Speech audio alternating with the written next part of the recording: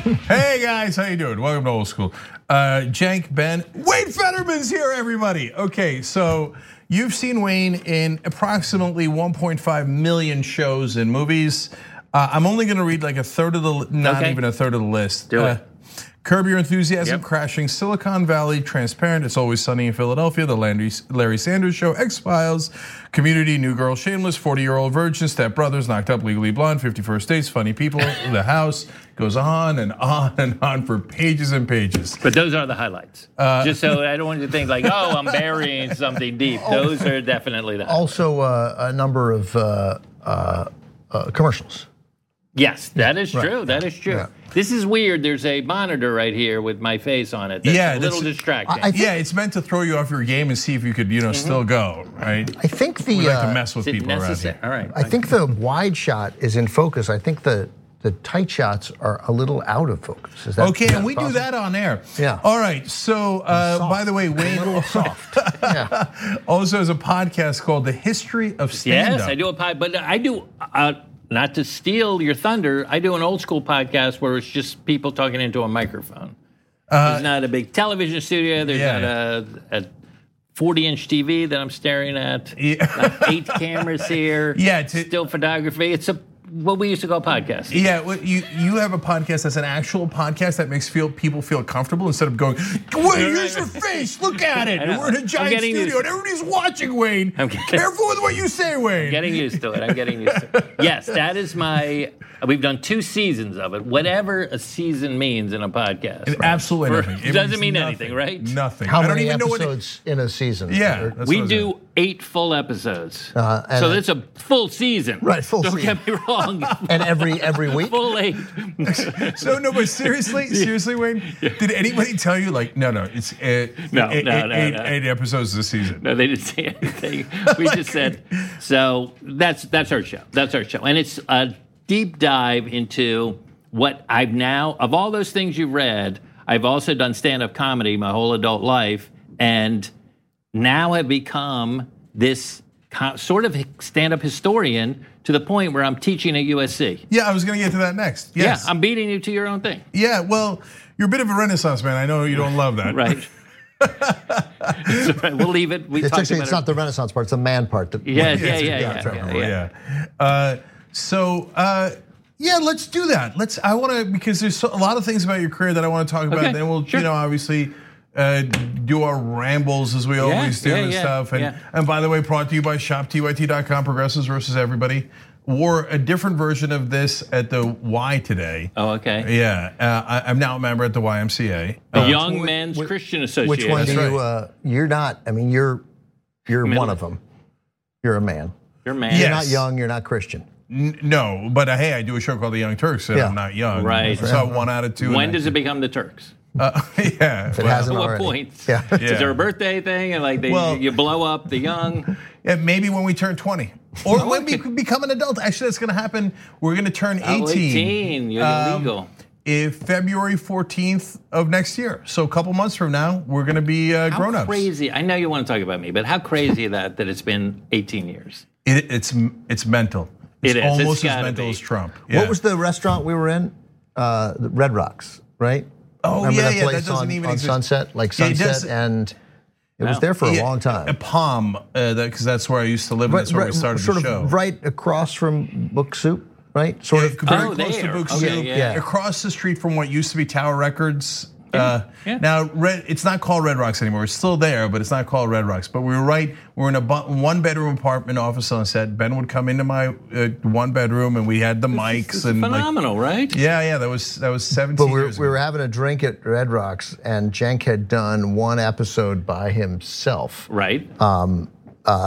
At like ABC Studios, something like that. In the Valley, you know how ABC has the radio studio? You have that tape and everything still? Buried somewhere in the archive. Yeah. Great. And I did the first one by myself, and it was okay. It wasn't bad for a radio show. It wasn't like it was taped. I mean, it wasn't. It was to submit to Sirius satellite radio to get on, but it was awkward. I don't, because Rush does it, and a lot of the talk show hosts do it, but it's super awkward to be like, "Hello, everybody, how you doing? Now let me tell you about the news of the day." And then okay, that's fine. You could start. You could even do the first story.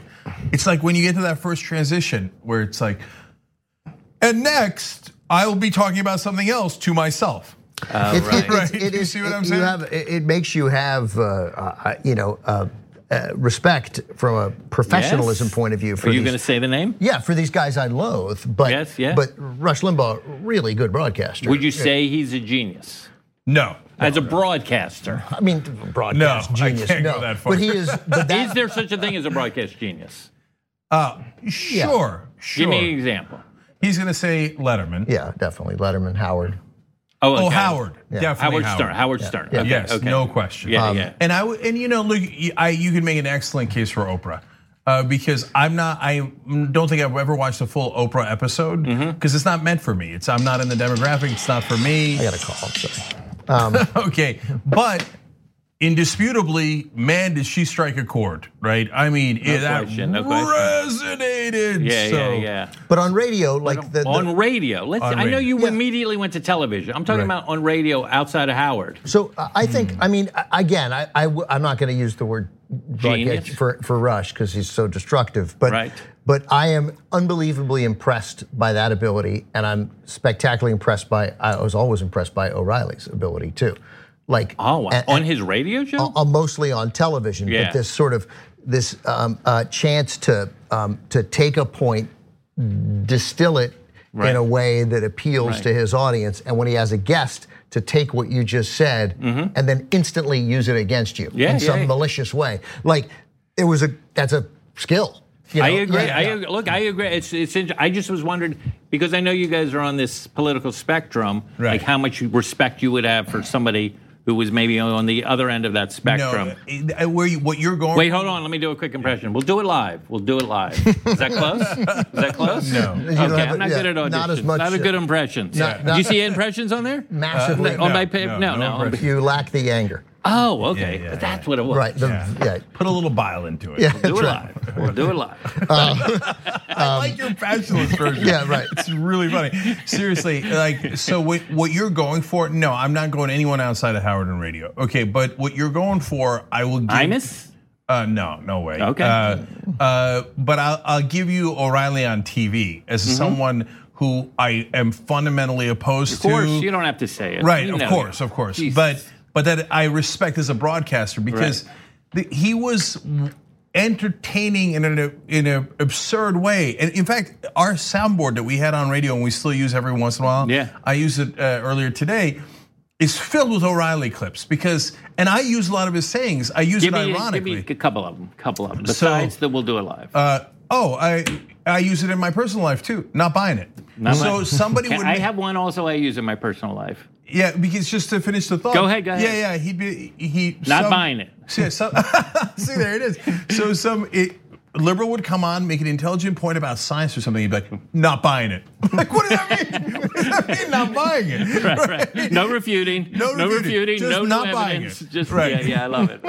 Yeah, and then he'd get mad every once in a while, and he'd be like, the smear merchants are coming after me, and I'm going to be the cop that stops it. You'll have a camera up your nose. Like why? I don't know, but we're having fun. So let me just throw one thing in here. Not so much a line that I use in my personal life, certainly, but I imitate one thing from him or borrowed one thing for him, which was he has a cadence. Unlike anybody else, he will end one sentence and start the next right away without a moment's and it is it makes the audience, if you don't overuse it, it makes the audience stay alert.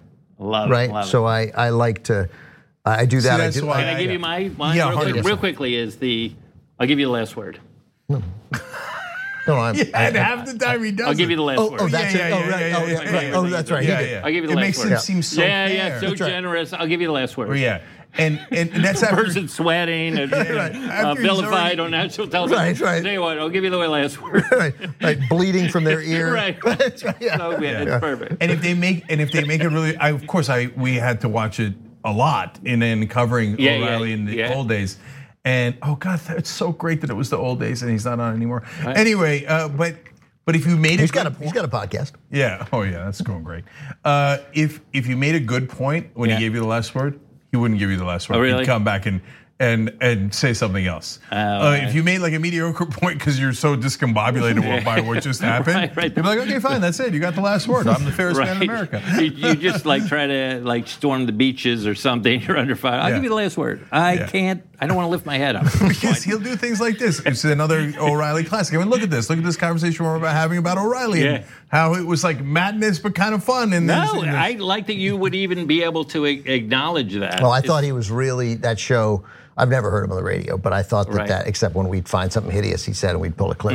But I thought he was really a great broadcaster. I will say that he was a great broadcaster. Wow, that's pretty good. And to some extent, Hannity is also a skilled. But he's not on O'Reilly's level, is he? No, not at all. All right, because why? He's not smart enough. He's not smart. Yeah, he's not smart enough. He showed the same points again and again. But Riley just had this. I mean, to be able to. It's like a debating trick to be able to get into it. And then I always found that, because he won if you were just scoring by debating and leaving out the reality of the situation, he won like 85% of his debates. Right. He was better at it. Can I say something else that I thought was, I'm not going to use the word genius, but close to genius, was naming his show exactly what it was. Yeah, right.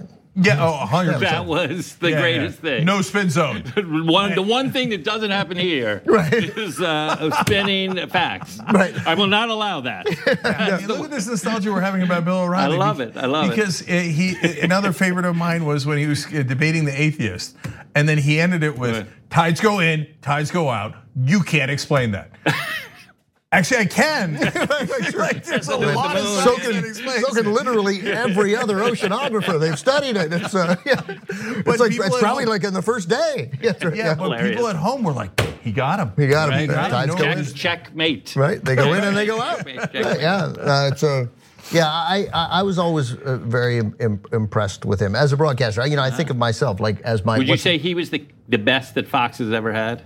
Oh, I think it's indisputable. I think it's not even a question. It's not. Hannity's a dunderhead. I mean, he does talk. Come on. So he's a colleague of yours. Right. He's a colleague of So yours. I remember listening to Hannity on the radio literally 20 years ago because we were driving out here to move to LA, and then we wound up starting Young Turks shortly thereafter, and I couldn't believe it because we were listening to him. For longer stretches than I saw him on TV. Right. And he couldn't connect two thoughts together. It was like separate talking points that he would, but without a bridge. Right. But he wasn't moving to a different story. So he'd be like, and that's why you have to shoot migrants at the border. And like I always say, we've got to do trade wars. And you're like, but wait, those two things are not connected. They're not logically connected. But can we circle back? Am I allowed to circle? And I'll give you the last word. It's a lamb. But you will admit that Rush is good on radio compared to Hannity. Nah, I won't admit any such thing. Really? No. So look, Imus was. I know people loved him. I hated him, not because of his politics. I didn't. When I was listening to Imus. No, first of all, I was a Republican back then when I was listening to Imus. Really? Yeah. I don't even know this party. No, I said. Did I say that? I said Rush. No, I know. I'm getting to it. Okay, I'm sorry. Just like in terms of like the people that I'm supposed to respect that I don't. Yeah. I got you. Imus would always talk like this. Yeah. And I'm like, dude, just speak clearly. It's not cute, right? Like I don't know what you're saying. You keep mumbling. You never make a point. It's driving me crazy. So I hated Imus, and then Rush. So like. It's almost like Oprah in the sense that I'm not in his demo. So when he said feminazi, even back when I was a Republican, I was like, that's not funny. I mean, like I'm waiting for you to be funny, but feminazi is insulting. I get that part, and I don't mind insulting people. I insulted people when I was a Republican. I insult people now when I'm a progressive. But you got to be clever. And then he would do stupid things like this. Ladies and gentlemen, I have a fax. Right? And I'd be like, so what?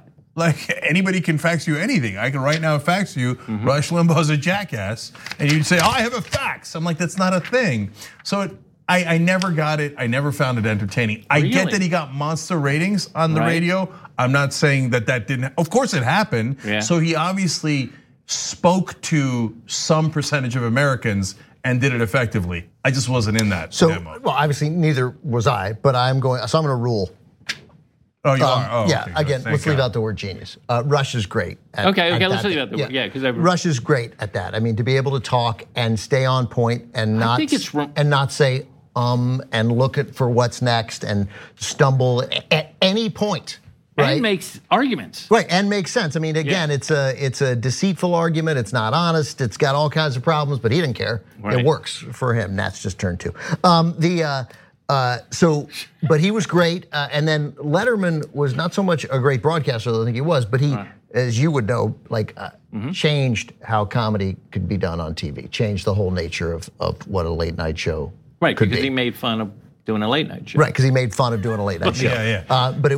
But it to me, and it also that taught me that some of the things that I thought were funny, it was okay to think that was funny. You didn't need to appeal to everybody. You could just appeal to You feel like he's the start of a niche broadcaster? Yeah, like the kind of humor that I thought made me funny whenever I was watching 10, 12, 15, some of it before that, that he was like, oh, that is funny. He's doing it. People are laughing. It's like it felt lame coming out of my mouth and the other people. So I think that in that sense, I would call that. I think the show was genius, right? Right. You're talking about the late night show, not the CBS show. I thought the CBS show was good, but by then the thing wasn't the same. Right. It had worn off. The NBC show. Yeah, it wasn't niche so much as it wasn't super safe, which you were not used to. Right. It was all the things that you now strive for. It felt authentic. It was weird. Irreverent. It was different. Right. It didn't feel like the same old show. If only we had like a history, someone who teaches like the history of stand-up. Well, this who is could the tell thing. us if that's true. I will tell you something. I don't really go into that area. I don't do the history of late night. I mean, that comedians became late night. I'll do that, but I don't really. I try to keep it on stand-up on the stage. Stand up as all. And yes, I talk about the Leno and Letterman and that situation that happened in '92, but not really. Outside of that monologue, he's now an interviewer. It's a different thing. Yeah. And he was terrible as an interviewer until he became great. But it took years, I thought. Would you say the same with Conan? Yeah, I thought Conan was terrible too, and then he became much. I mean, but it's hard to be good at it, and then it turns out. When I was doing my research, what I found out that Carson wasn't great. I believe the first couple of years. I think both those guys have become better than Carson ever was. Although Carson, as a broadcaster, I think we should acknowledge that guy was a sensational broadcaster. Wayne's not buying it. You feel like they are better hosts, better interviewers. I was leaving it to that. Here's a little look. The weak part of the Carson show were the sketches, right? Everyone will admit that. Yeah, even the people that wrote on the show were like, oh my God, he's doing this thing again, all right. But I feel like it's not even in the same league. But again, I might be too old school. I thought you think Carson is so much better. I feel like it's not even fair to compare anyone to what Carson think that did. By the time it's oddity, he was such a unique, weird individual. He wasn't even like a person. Like if you see that interview he did with on 60 Minutes, he's just like this weird Zen guy. Ate the same lunch every day. Just. Yeah, he was troubled. They all were. You have to be. Right? I think that write that down. That late Letterman, where the show at CBS was obviously lacked the spontaneous magic that seemed to come out of the NBC show. Yeah. But by the time then Letterman started doing serious interviews, like questioning O'Reilly, like making O'Reilly mad, like challenging him. So that's why he just became a different. In that sense, he became a better broadcaster because. He had a voice and then he used it. And I thought that was really great. And Carson it was not an era where you would ever have done something outside like that. of early on, he did have Jim Garrison on the show. Did he? Yeah. Well, I'd like to see that. Yeah. I think there's just audio of that. So Wayne, you mentioned troubled. This is a thing I come back to with comics all the time. Yeah. They seem deeply troubled. And so come back to what all the time? The fact that comics are deeply troubled. Commas. I was like, you probably contextually, I probably should have figured it out. I'm a much bigger fan of semicolons. Of course. Straight and arrow, you know what they mean. They don't show up that much, but they're. Speaking of which, when I took typing, it was ASDF, JKL, semicolon were the 8 home keys. Semicolon. Why would semicolon be whoever invented the quirky board or whatever? That seems more than. E? Yeah, I mean it should barely be on the typewriter, let alone one of the 8 homes. Yeah, it should not even like for semicolon, like to hit a comma, get a pen, put a dot on top of it. Right? I mean, but more than a period, more than a right. It seemed impossible. Yeah, that's far too featured a role for. Hey, I'm just going back to when I learned typing. Yeah, my dad tried to get me to learn typing. It was not a success. So when you're on this, you just hunt. Oh, I'm one. I learned from my dad. I mean, and learned from him. We all learned. I mean, I learned it from you, Dad. My dad was super fast, but he was, that's all he ever his whole life. But that's kind of not learning it from your dad, by the way. But right, that's why I sort of caught myself learning the wrong way. And you're also 2-finger. Oh yeah. But interesting. I'm very fast though. Yeah, me too. No, you're not as fast as a real typist. Oh no, I'm sure I'm not. I know, but it turns out I don't have to be. Yeah, like that has not impeded my life. I mean, would you count yourself then as a real typist? I mean, myself, no. Right. But I wasn't great at it. But there was. I'm as fast as many people who have learned that, but aren't professional typists. And you feel like this? You haven't been tested. You just feel like I've seen other people type. You're not so great. So Wayne, this is when you hit him with not buying it. Yeah. I just feel like there's no standards. You've never, because I actually at one point in my life signed up for a temporary service to make money before I can do anything, and I had to take a typing test. And you nailed it. No, I wasn't great, but it was enough to do the minimum, and then it's words per minute plus how many mistakes. But you are enough older than I am. It's probably not very much. Yeah. But that typing. The necessity to learn typing. Wait a minute, wasn't word processing? It was just gone. There was no. There was no word processors? I never had a pressure to learn it. No, and their word processors just went away as a thing to teach. Okay. No, but my dad, even though I'm slightly younger than you, Ben, my dad had me go to a literal typing class. He did. On a typewriter. Right. Like in the summer, because he's like, you will never get anywhere if you do not know how to type really fast. I hope this is your dad, not the typing teacher. It was my dad. Okay. Yes. Thank God. Okay. That would be an intense class. Well, anything with my dad was super intense. I can imagine. I was telling somebody the other day, I hate, in the brief tenure I had in corporate America, I hated it partly because of the weird thing that, like trauma that I suffered under my dad. I always thought somebody was looking over my shoulder and I hated it because my dad had this rule. He would burst into a room if you were working for him, and I started working for him when I was 12 doing construction. Right. And did he have can you give me a little more background? I mean, I'm sure Ben's heard the story a million times. So obviously immigrant from Turkey, comes over, was a mechanical engineer, then decides he's built his own business in Turkey, sold it, comes here, buys a building in Eatontown, New Jersey. But it was the biggest building in Eatontown. Right. Okay, so I get it. Okay, so total the prototypical 20th century American immigrant success What story. year did he emigrate? We came in 1978. Yeah. Your family came in 1978? Yeah. Wow. I came in 78. December 30th, 1978. Yep. So I didn't speak any English when I got here. I knew only 3 words. How old were you? I was 8 years old. That's pretty old. Yeah. Congratulations. Welcome to America. Thank you. This is an American success story right here. This is the American dream. Yeah, Anna was born here, my co-host. Yeah, now. That's the one I did that other show with. Yeah. And she's from Reseda. But her family and her circle was so Armenian, she also did not speak English as her first language. Okay. She also learned it later in life when she started going to school. Right. So both of us didn't speak English when we first grew up. And now, when you're both broadcasting, nearly fluent, both of them. Right. Yeah, You're fluent. we made it. You're fluent. Barely. I mean, kind of. Yes. Yeah. Anyways, so he would burst into rooms. Yeah. Ask Jack to say the word in the NFL, the kick that is worth 3 points. What's that word? Field goal. All right, well, Mike, it's because he tried. I tried real hard. You had trouble with that for years? Yes, and I have trouble with V's sometimes, V's and W's sometimes, because there's no W in Turkish. Do not join the veterans of foreign war. No, like you're gonna get 2 of them every time you show your card. No. You know what's super hard for me? Volkswagen. Oh, Volkswagen. Yeah. Okay. It's not an easy word. I'm just gonna start crying. Very crying. So, anyways, he would burst into rooms, and so he had a rule. He's like, Yeah. One time you are slacking off, it is okay. You are human, it happens. Twice you're fired. You're a bum. You are a lazy bum. I caught you. Okay. I love that, like, because he'd come over and it shows you the randomness of how we do things. Like we have a whole criminal justice system built around 3 strikes and you're out. Just because there's a sport that has 3 strikes. And so we send people to prison for their life.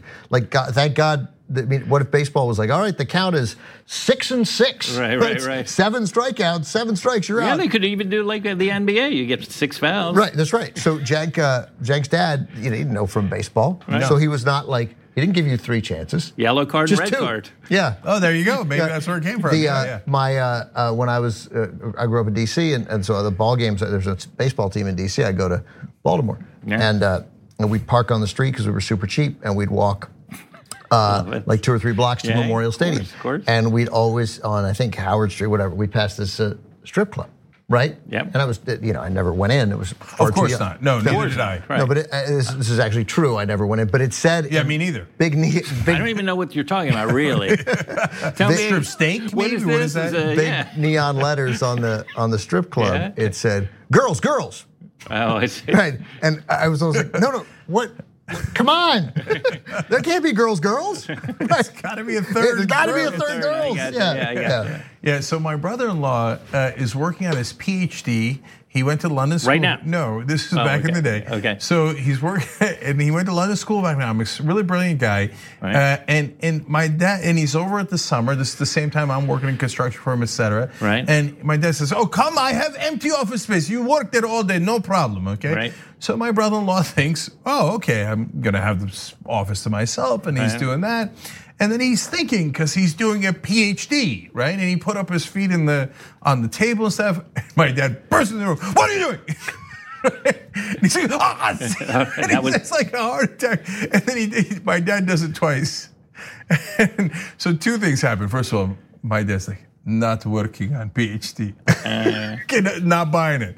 Okay. Oh, that's fine. Yeah, all right. You're Riley, your brother. Totally. And my brother was like, "I can't do this anymore. I'm so stressed. Right. I don't want the office space. I'm okay. I just can't have you bursting into the room anymore." I know. So that's how I grew up. Anyway, back to Troubled Comics. Yes. Is it true? I mean, I have that, because I know a couple of, and by the way, is a comic or comedian, or does it matter? I mean, no, it doesn't really matter. I mean, there's some people make a distinction. I don't. I object every time to TCM. I will not use the phrase comic actor. You'll say, yeah, What will you say? Comedic actor? Like for Jack Lemmon? Comedy actor. Comedy actor. Okay. Yeah. Comic actor. Yeah. Comic actor doesn't sound. It doesn't sound. No, right. I agree with that. It doesn't sound grown up. It doesn't sound grown up. It doesn't sound like you've ever laughed. Yeah, that's interesting. So the couple of comics I know are troubled. Is that a thing, or? Well, I think there is a little to it. I think there is a little to, because the whole idea of standing on stage, everyone facing you, everyone laughing, you're the only one facing the other way, as they say, sounds like a nightmare for most people. Like that's the worst thing they would want to do. And so the idea that would be your area of comfortness and where you get your approval and stuff, you would need something. But look at Jerry Seinfeld. I mean, he's like middle-class kid, grew up in Long Island, maybe didn't get enough parental attention at home, because his parents were working, but a pretty normal guy. And so, then you have Richard Pryor, who grew up in a brothel, so and his dad was a pimp. So you have the whole range. So I don't know if it's more than, but I do think there is a little something to that. Actually, sorry, Ben, to interrupt, but I just remembered you co-produced the Zen Diaries of Gary Shandling, which I watched. You did? Oh, thank you. Yes, yeah, great. I'm telling you, man. So, and he was troubled. Right, yeah, he was looking for, obviously, peace. Yeah. But he had a traumatic experience with his brother who died when he was a kid, and his parents, for whatever reason, decided to not talk about it. Like that was the way, that's why it wasn't a problem, because they wouldn't talk about it or address it or let him attend the funeral. We're doing a podcast for TCM on Peter Bogdanovich, which will be out sometime next year. And Peter was born, he's like 1939, and his family had come over a couple years before he was born. I think he was conceived in the former Yugoslavia. Right. And he was like, I don't know, 6 or 7 years old. His father was a painter, very skilled painter, and piano teacher to make money in painting. Hopefully, find some benefactor and buy the paintings. So he, and at one point, Peter and his father painted him a lot. But then Peter sees a picture of another. He's like, who's that? Who's that painting? And he's like, oh, that's your brother. And Peter's like, what? He's like, what? He's like, yeah, he died about a year before, when he was 1, right before sort of we got pregnant with you, and he died in Yugoslavia, and we came over here to start a new life. And he was killed in a kitchen accident, and they never. It was never discussed. When did how old was he when he found out? 7, something like that. Oh, okay, all right. Maybe 8, 9. I don't know. Yeah. I have some stories about that. And then he was like, "Someday I'm going to direct What's Up, Doc." Someday I'm going to direct a farce. A throwback Warner Brothers. Totally. That's right. Yeah. All right, so YouTube guys, we got to let you go. tyt.com/join to get the whole podcast and to watch it live when we do it on Tuesday nights. And next week, Kevin Smith's going to be on. So better than Wayne. No, bigger. No, I'm going to tell Kevin to his face, you are not better than Wayne. Oh my God, okay, he's great. But he's check that out. No question. I've been dying to ask you who the first stand-up ever was. We're going to do that in a second. Yeah. But thank you guys for watching. We appreciate it. Like I said, make sure you join up. tyt.com/join. Get the whole thing. Let me ask Wayne a question about stand-up. May I? Yeah. Thank you. Finally.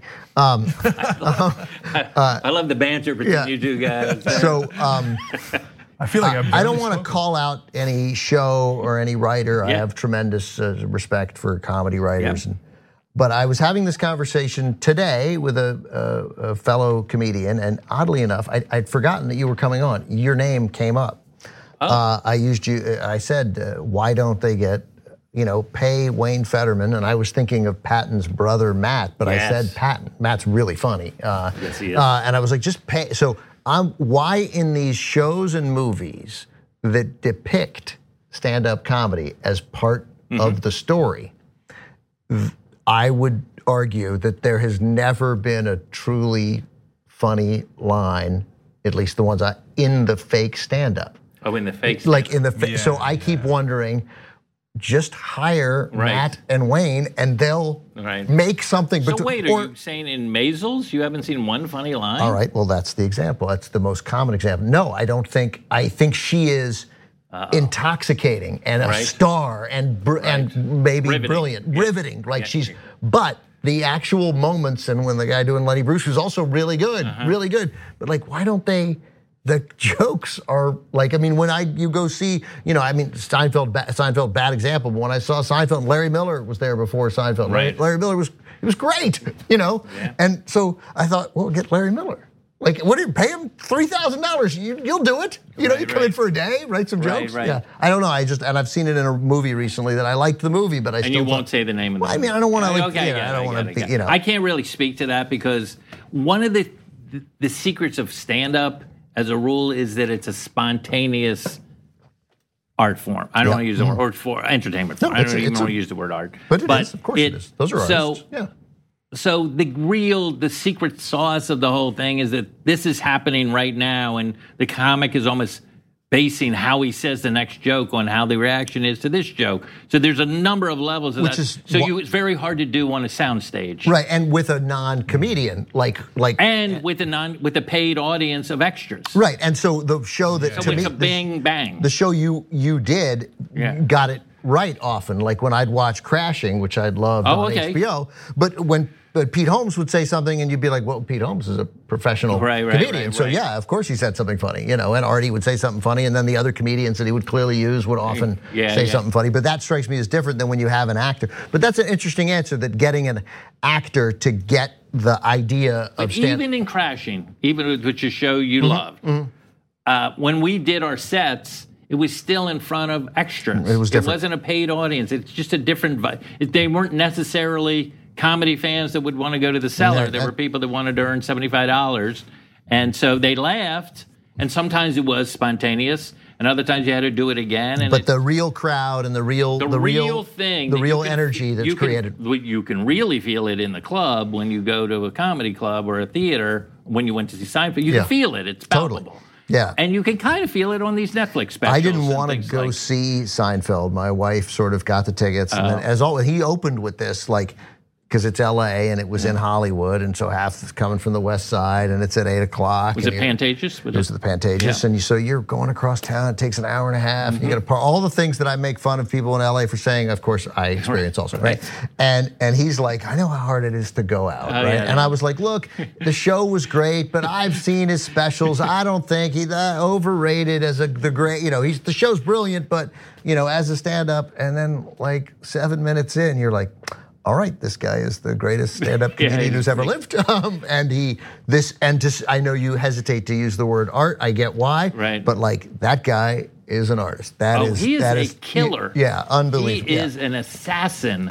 And I think I hate to say it, when I talk to younger comedians, I don't think they appreciate what a crazy killer that guy. Why do you think that? Because what is it about him? Well, I don't want to speak for, he's one of my idols, so I adore him, but I think it's because a little of it, the rhythm of his jokes seems archaic to younger comedians. And this is an 80s comedian or something like that. The way that we sometimes would think of if you saw Alan King or you saw something, you'd be like, this is something great my parents might like. Right. I get it. So, okay, and these observational jokes are good, but I'm not learning anything about this guy. He's not revealing anything, which is sort of the keystone of comedy today. Touchstone. I don't know if keystone is even a word. It's a stone. It's a stone. It's like the semicolon. This is my guess of why they don't. It's a Roger Stone. Yeah. Right? They don't connect, and I'm like, can you at all appreciate the ridiculous craft that's going into this? Yeah, the craft is so good. The joke. It's just the joke writing is so. It's ridiculous. It's on such a high level, and very high level. Real quick, the one thing because that's my guess. He doesn't work blue, except when you swear he did. It doesn't feel clean or safe. Right. And yet he never cursed, he talked about sex, but he never got, and yet somehow it felt like, ooh, that was cutting edge and dangerous. It's really impressive. He's incredible. He's incredible. And but that's here. Can I say something else? That I feel like that's a little of the story of stand-up as well, as I go back and look at it, that it's a generational entertainment form. That it's about what's now and here and kind of what dating people are doing at that age. Yeah, we see it. We see Henny Youngman, and we're like, really? Right? I don't know if it's really, but you might not connect with it. No, I got it. I'm not. I don't think I'm cool for saying really. Henny Youngman didn't go out there and think, man, I hope people in 2019 are still laughing at what I said. He wanted to make those people in that audience laugh at that time. It's the same thing because not connecting with it is saying really the joke, take my wife, please. Yeah. Right. That killed back in the day. Now it's like what? Right. Because no one uses the phrase "take my wife" as an expression or that, so it's already archaic before you get to the twist. Yeah, right. Yeah. So who was the first stand-up comic? Well, it's interesting because I just went. There's a comedian named Rich Scheidner who does this great show about the history of stand-up as well. He's a great comedian, and he did a show the other night. He makes the case that it's this gentleman called Artemus Ward. And I'm not going to argue with him, but Artemus Ward is what I call one of the forefathers of modern stand-up. And those guys, in order of birth, are Artemus Ward, Mark Twain, who came a couple years younger than him. They were born in the 1830s or something. And then Burt Williams and Will Rogers. Those four guys sort of you can do comedy, you can tour, you can be in front of audiences. Just being funny can make you money. Yes, yeah. There's actually a profession around it. Obviously, I assume court jesters got paid. I don't know exactly how that all went. I don't know if they were with the William Morris office or how they got booked. Yeah, I never thought about court jesters, and I always you never ever thought about it. Not once. Right now, this is the first time you're hearing the words, or what? Yeah. Take my court jester, please. So no, I I didn't think of them as stand-up comics, obviously. I guess in the back of my head, I assume court jesters just did slapstick, like falling down, making an ass of yourself. So that's a form of comedy, right? But I didn't picture they them. said stuff too, right? I believe. And I think that in the movies, they say snide comments that make people laugh but pisses off the king. Right, that's right. But you don't want to piss off the king too much because then that's right. That's right. So it was not a dangerous like you job. get canceled. You're permanently canceled from life. Right. So, but in a sense, but now that we're talking it through, I get that it's actually one of the oldest professions. We don't know. We don't really know. But Artemis Ward was a really interesting guy, and he did tour. And Lincoln, Lincoln saw a show and in Washington, and then would sneak him into the White House, and he was just basically. Why do you think he was? Yeah, and definitely. No, he needed some time to shoot the with some, excuse my language, but Well, after what I said. Yeah. So that's, but to me, of the modern comics, before we even get to Lenny Bruce, there was a guy named Frank Fay who was this terrible guy. Yeah. Oh, he's a terrible guy? Oh yeah, he was like anti-Semitic and supposedly a sympathizer of Nazis and stuff like that. Just a really, but sort of created. Think about the Marx Brothers, okay? Just think about those archetypes. You got the Italian guy. You got the Irish guy, Harpo, and then you got German/Jewish guy, which was Groucho, okay? So that was basically what comedy was in vaudeville. You would have Irish comedians, you'd have, different ethnic groups. And then Frank Fay was like, oh, I'm gonna put on a suit, I'm gonna be like a smart aleck New Yorker, I'm gonna MC the show, there's not gonna be a crazy flower and a big hat, a big bow tie, or any of the things that would say, hey, I'm a comic, I'm a comedian. And Bob Hope saw him, and then Bob Hope was like, oh, you can do it like this. And then Jack Benny came out of that and that. So that's sort of like the smart aleck guy on stage. Does that make any sense? 100%. Yeah. That's exactly the answer I was looking for. Can I just follow up real quick? Frank Fay would be that guy. Frank Fay. He was married to Barbara Stanwyck for a little bit, right? Yeah. So Frank Fay was the one that Bob Hope saw. Yes. Okay, got it. And he made some movies. Yes.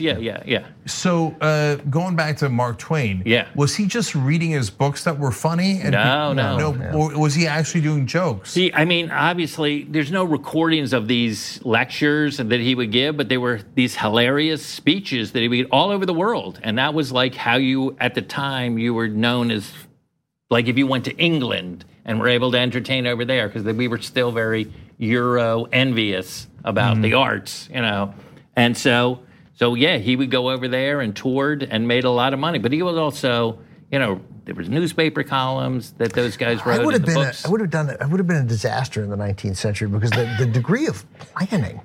I hate planning. And so I mean, so we'd like to bring Mark Twain over to do a tour here of England.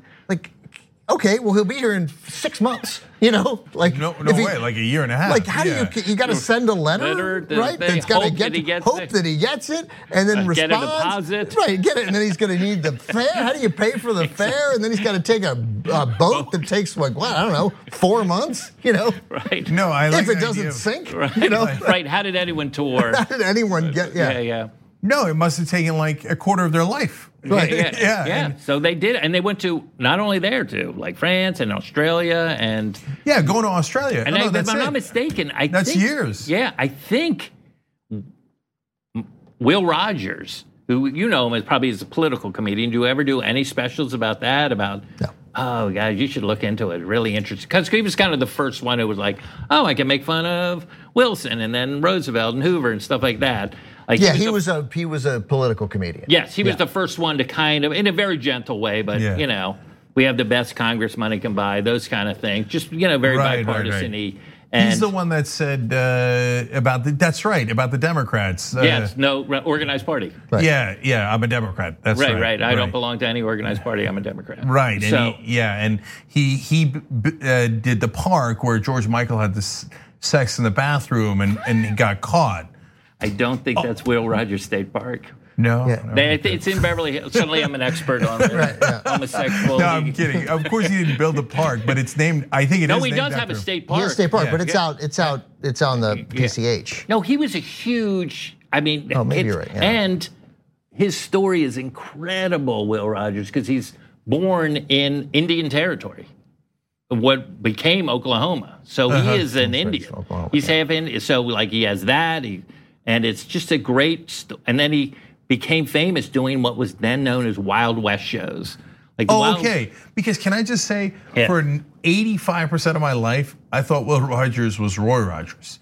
Like I know that Roy Rogers is a different person, right? But like whenever anybody said Will Rogers, I pictured a cowboy hat. And you're not far off. You're not far off. So you are wrong, but you're not far off. Right, but he did have a cowboy hat. Will Rogers definitely wore a cowboy hat. Yeah. So you're not far off. I was accidentally kind of right. Yeah. But Roy Rogers perhaps never said anything truly funny. It's possible.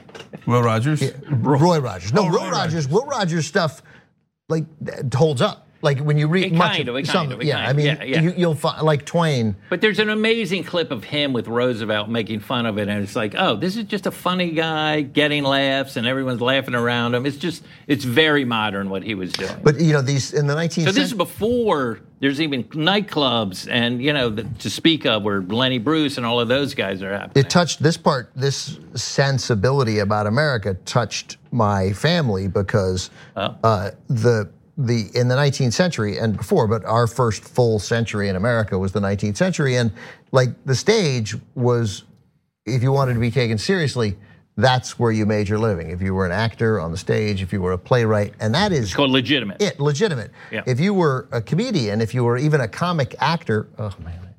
Comedy actor. If you were a comedy actor, that world into the 20th century, into movies, would roll their eyes at you, and it was not a legitimate way to make a living. That's how or not an honorable way to make a living. What years are we talking about here? I mean, into talkies to some extent, but certainly throughout the 19th century. That if you thought you were being funny, they were like, well, that's not serious. Serious, and so. And my grandfather Herman, who was at times like a couple of years the highest paid screenwriter in Hollywood, lived until 1953. By the way, my Uncle Don, funny, he died, Herman died, I think March 3rd or March 1st in 1953, the same day as Joseph Stalin, prompting my Uncle Don to say to my father, well, we split a doubleheader. But Herman, his whole life was ashamed of how he made a living and always thought, really? This is this silly popular art form. It's nonsense. It's insubstantial. The motion pictures? Motion pictures. I would, and the honorable way to earn a living is to go back and be a theater critic or write plays. Really? Yeah. Even then? Even then, I don't know if until the day he died, but even after, even the heyday of the 40s in Hollywood? Citizen Kane felt. I'm surprised that you're surprised by that. I am surprised. Okay, first of all. Not in the 1910s. Joe felt it too, and Joe was, really? My Uncle Joe was wildly successful. Yeah. No, it happens in every generation. I saw a movie where they show that, etc., and they think, oh, what, doing movies, how embarrassing, not a real theater actor. Then TV comes along and the movie actors do the same thing. Oh, he had to sync the TV, right? Yeah, that's true. Now that seems absurd. What do you mean? Like Netflix, HBO, best shows on the planet. Game of Thrones, as spectacular as anything they could be. But like I remember when Alec Baldwin started doing TV, and people were like, "Ooh, bit of a step down." Yeah. I guess his movie career is over, right? And that's in our lifetimes. And then it's right now too. Like when we started doing Young Turks, I don't mean it for like. Yeah. I just using it as an example. Right. They're like, oh, poor guys are online. I'm like, what are you talking about? We're all over the world, right? Right now in Australia, nobody can get CBS. But they get the Young Turks, and they're like, okay, whatever gets you through the night, buddy. Right. They think you're trying to justify it with something. That's right. It's absurd, grandiose statement. Yeah. Oh, we're bigger than CBS. Yeah. Of course you are. Yeah. By the way, that's very adorable. Good for you. Good for you. That's right. It's adorable, right? But by the way, I also thought that for it, like I had a sense that online video was going to beat TV, and you did. Yeah, I did. And he did. I was a true believer, etc. But I remember the day that somebody back then, it must have been emailed us and said, "Oh, you guys are amazing," and it somehow was a reference to how they don't get any American television in Netherlands or wherever it was. So they thought we were among the top, like it was CNN and the Young Turks that were the two biggest like cable shows in America, news shows in America, because that's all they saw, right? They didn't know Dan Rather. They didn't know any of that. Look, I know you're not gonna like what I'm gonna say, but I feel like your vision and what you did here is such an example of the American dream that I feel like it's self-evident. You couldn't even speak English. And now people in foreign countries see your show as a representative of... When are you going to get to the part that he doesn't like? Yeah, I was going to say, how dare you, dear sir?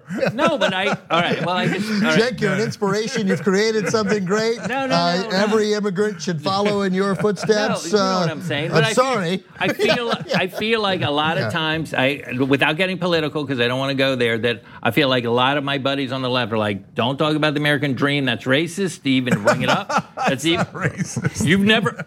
Oh, you don't know what goes on in colleges. You don't know what goes on in colleges. To even say that, because that implies bootstrap pulling. What is the word for it? Bootstrap pulling, right? Yeah, is that the word? Yeah. So pulling yourself up by the bootstraps. Yeah, that everyone has the same chance and exceptionalism, and this is a great place. And they don't want to hear any of that. No. So, am I wrong about that? A little bit. Yeah. A little bit. Yeah. No. You're totally wrong. No, I'm kidding. So Wayne, so look.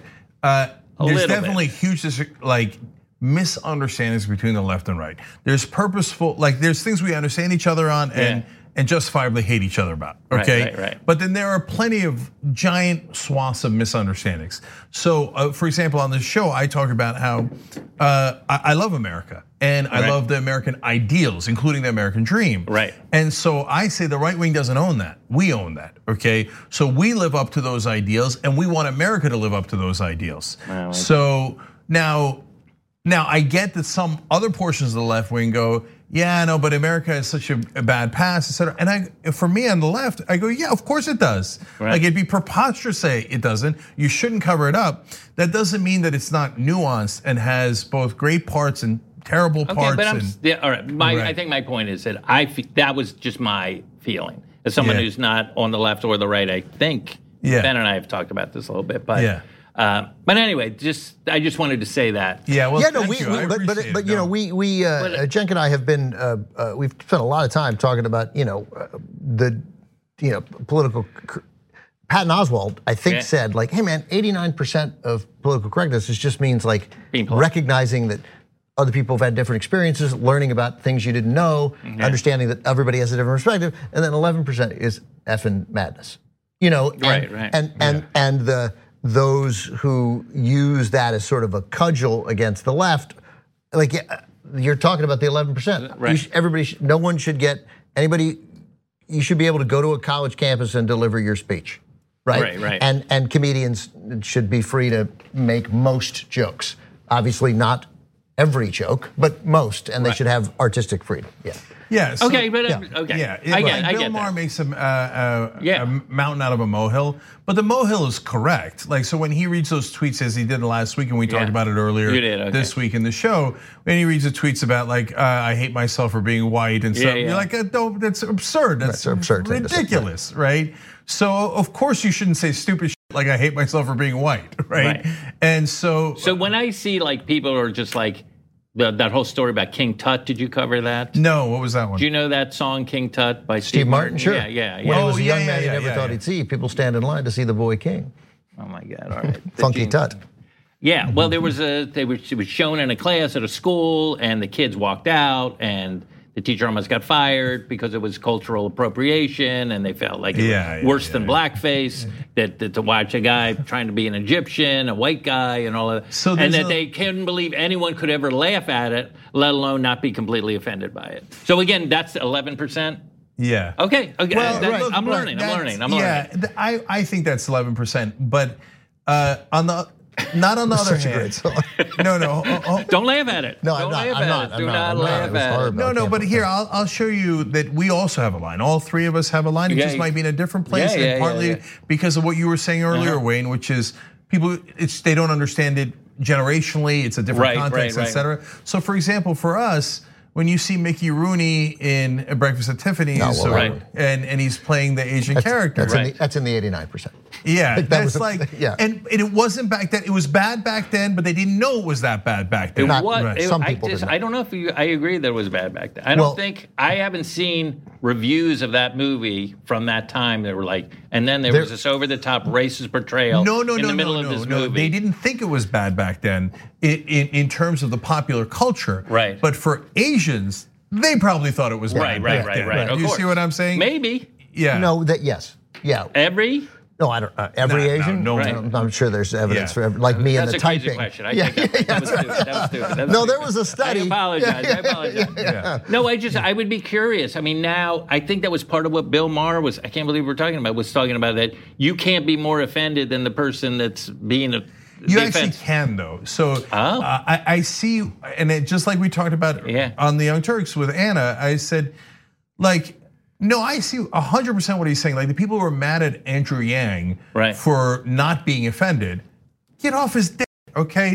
He's allowed to not be offended. Right. So like when I watched Hanna-Barbera back when I was a kid, and one of the characters, if you remember, had a fez. Yeah.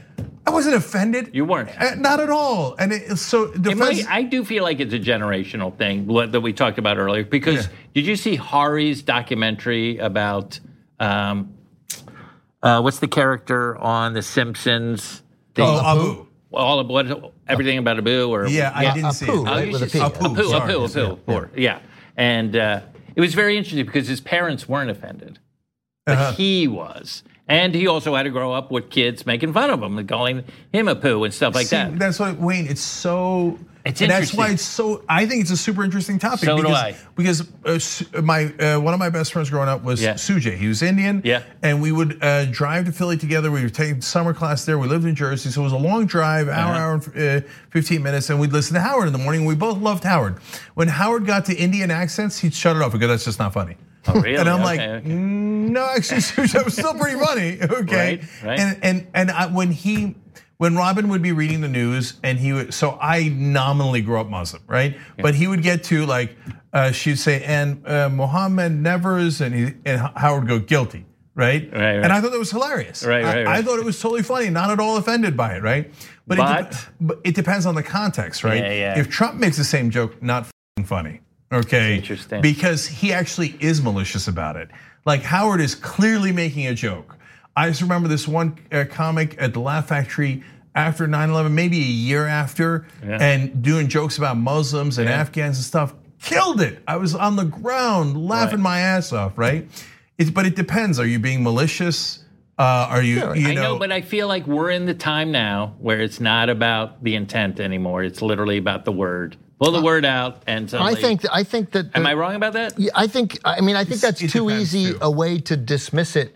Like that, there is a line. There is a line. It's and so to me, that the Mickey Rooney crossed it. And by the way, Blake Edwards. You have no idea. First of all, Blake Edwards and Ricky Rooney, they apologized. But why does Blake Edwards never get brought up? No, I mean he doesn't. I live in a world where Blake Edwards comes up a lot. No, I mean for that. Oh yeah, well they both apologized. They both were like, yeah, it was. See, I'm not sure. Are you familiar? So look, I get why Mickey Rooney apologized, but I'm not sure that I would have asked Mickey Rooney to apologize because I am uncomfortable when I watch it, but I'm watching it in the year 2019, right? And so I know that when he did it, or I think that when he trying did to it, be funny. He did not do it with malice. And now it still hurt Asian Americans back then. Right. So the result was bad. And so he's being a decent human being by apologizing for the hurt he might have caused. But I don't think anybody involved in that movie intended to cause harm. It just seems discordant to us now going, because we're a little bit more aware. They call it woke and then they make fun of it, but it just means more aware. Hey, we're aware that Asians might not like it when you do buck teeth and have a white guy making fun of them as if they're not, also by the way, not intelligent, which is hilarious, right? Etc. So we're aware of that, so we shouldn't do that anymore. Okay, that makes sense. That's the 89% of don't be a dick. That's right, yeah. Okay. Yeah. And so, Wayne, you're not wrong that there is that 11%. Okay. So, and you feel like that 11% is being magnified to make it to 110%. Okay, I think that's right. Yeah, and nuanced. That's nuanced. Yeah, 100%. But that said, college kids they need to relax. I teach college kids. Yeah, right. Yeah. And I mean, I don't want to get you in trouble and stuff, Right. but do you find them to be particularly sensitive? Yeah. They're very sensitive, and they don't like even Chappelle's last special. They were like, right. Yeah. No, yeah, well, so it's nuanced. And Chappelle went as far. I mean, that's as far as you can kind of go these days. Yeah. So sticks and Chappelle, stones. I watched the last special. You did? Yeah, I didn't love it because it wasn't that funny. Like, okay. And so I don't mind the topic, except that comedians are now starting to beat it to death. Like, let's get new material, guys. Okay. I get it, your butt hurt over, and I'm not allowed to say that, so that's wrong, etc. But you're hurt that people don't like those kind of jokes anymore. But read the goddamn crowd. On the other hand, Ricky Gervais did the same material a couple years before that, right, and killed it. Right. Like, I thought his stand-up was excellent, and people hate Ricky Gervais now, and so it's okay. It's interesting. Look, it's yeah. I mean, obviously, it's subjective. It's funny? Subjective, yeah. What is funny? The only part I didn't find it offensive. But let me say, in defense of the kids that I teach, I think they're super smart. Yeah. Probably smarter than I was at that age, and they're sensitive and. I don't want to say anything out of class. No, Wayne, about them. But they're beautiful kids. They're beautiful kids who are just like, I get it now. Don't want to riff on comedy, and I'm like, guys, this is comedy. We sometimes have to riff out things. And see, that's why I love doing old school, because we get to actually talk things through. Yeah. I think I figured it out. Yeah. So because you put those two things together, and it made sense to me. So I often say the first part of what you said, kids these days are, how old are we? Kids these days, but anyway, are way smarter than us. What I mean by that is not that they have a higher IQ, that's absurd, we're all Homo sapiens, right? But that they know more than us because they live in the Google era where they can look everything up. I mean, you and I had to go to a library, and if we wanted to see an old article, we had to go microfiche. Right? I even did microfilm. Do you even know what that is? No. That's where you would be on a roll. Yeah. You're too young for that. No, I had the rolls, but we had the button that would speed it up. I thought the microfiche was the individual plates, the individual that you would sheets, put it under a sheet, but then you could speed it up. Anyway, and you know how many people looked up things on microfiche? Like 1%. Right. Like, I guess that's when I was the 1%. Yeah, right. You picked the wrong 1%. Picked the wrong one. So close, man. So close. But as it turns out, I know, right? I wish we'd all picked that. What an idiot. But what makes them more knowledgeable than us is also what's making them more sensitive, because they are aware of more things. So back in the day when Mickey Rooney did the Asian stuff, he wasn't even aware, I'm guessing, but it's a pretty, hardy guess, that he wasn't even aware that that was offensive to Asians. I assumed that he and Blake Edwards thought they were killing it. Yeah, this is going to be the funniest thing when they cut up the stairs to that shot. Ben, you're a movie guy. You thought it was funny? No. They Mickey Rooney would have thought that it was funny. Yeah, thinking it was funny is not thinking it was fun. Thought it was hilarious. Would be my guess. Yeah, I suppose that's yes, but that's of course not always the defense. Like I think that again, it's 1968. It wasn't 1960. Oh, 62. 62. Right. It wasn't 1942. Right. Like a joke that wildly marginalizes a character of a race that we seldom see in mainstream movies. Like that's just not cool. Like it's not. Again, I've seen plenty of movies that marginalized Asian characters. Everything during the war and certainly leading up to the war, the post-war period. I don't know. It's pretty hideous, but. Have you seen any of Dr. Seuss's drawings from that time? Are they? It's pretty interesting. Yeah. But he had a kind of a Tito caricature that he would use. Well, I took a class. My seminar, my big course in college was the American Homefront World War II. So it was 3.5 hours once a week, right?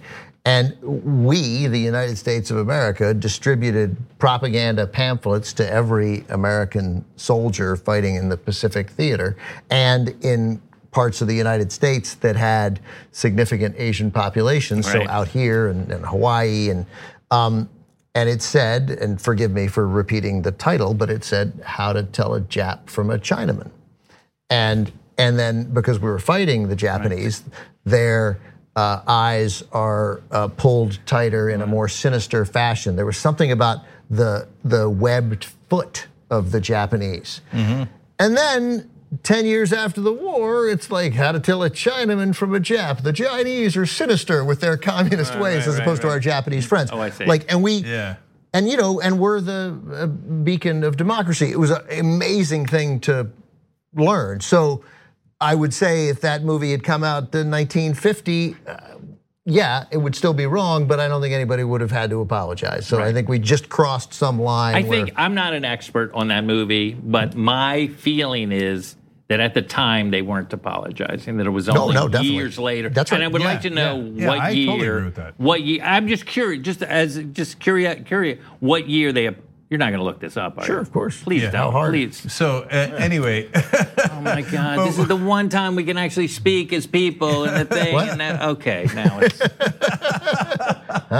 Anyway, the one time. But to finish the thought, so that's why, since they're aware of more things, that's why they become more sensitive. They realize, hey, you know what? I don't know if I totally agree with that argument. Like, hey, you know what? Maybe that's offensive to an Egyptian person when he does the right, maybe thing. you might be, yeah. And in the old days, they wouldn't have been aware of that at all. They wouldn't even thought of it. To the point of walking out of a class and saying it's the equivalent of blackface. Yeah.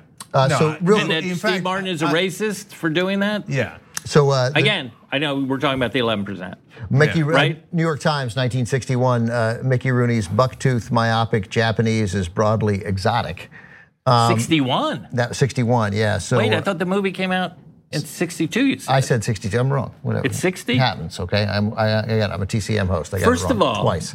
I said 60. Before we continue, I just want to luxuriate in you being wrong. Sure. Secondly, you were the king of like numbers and dates and things. I feel like you have almost an encyclopedic I do. memory. I'm really good. I'm better at a year than a title. How does this hurt? Is it inside? Is there a pain? Is there a shoulder thing? I was, of course, thinking of the 1962 Oscars celebrating the year 1960. I don't know. I just got it wrong. Back off. I'm wrong all the time. No, I'm wrong all the time. Some review, but the Hollywood Reporter, Mickey Rooney gives his customary all to the part of a Japanese photographer, but the role is a caricature and will be offensive to many. Oh, so I'm wrong. So it was at the time. In Variety, Mickey Rooney's participation as a much harassed upstairs Japanese photographer adds an unnecessarily incongruous note to the proceedings.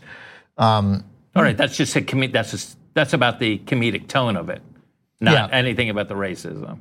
No, I suppose not. Right. Well, yeah. It's incongruous to this kind of tragic story of this. Right, but I feel like that guy might have been trying to say prostitute. He might have been trying to say it's offensive, but we don't even write that way. Right, in 1961. So it looks like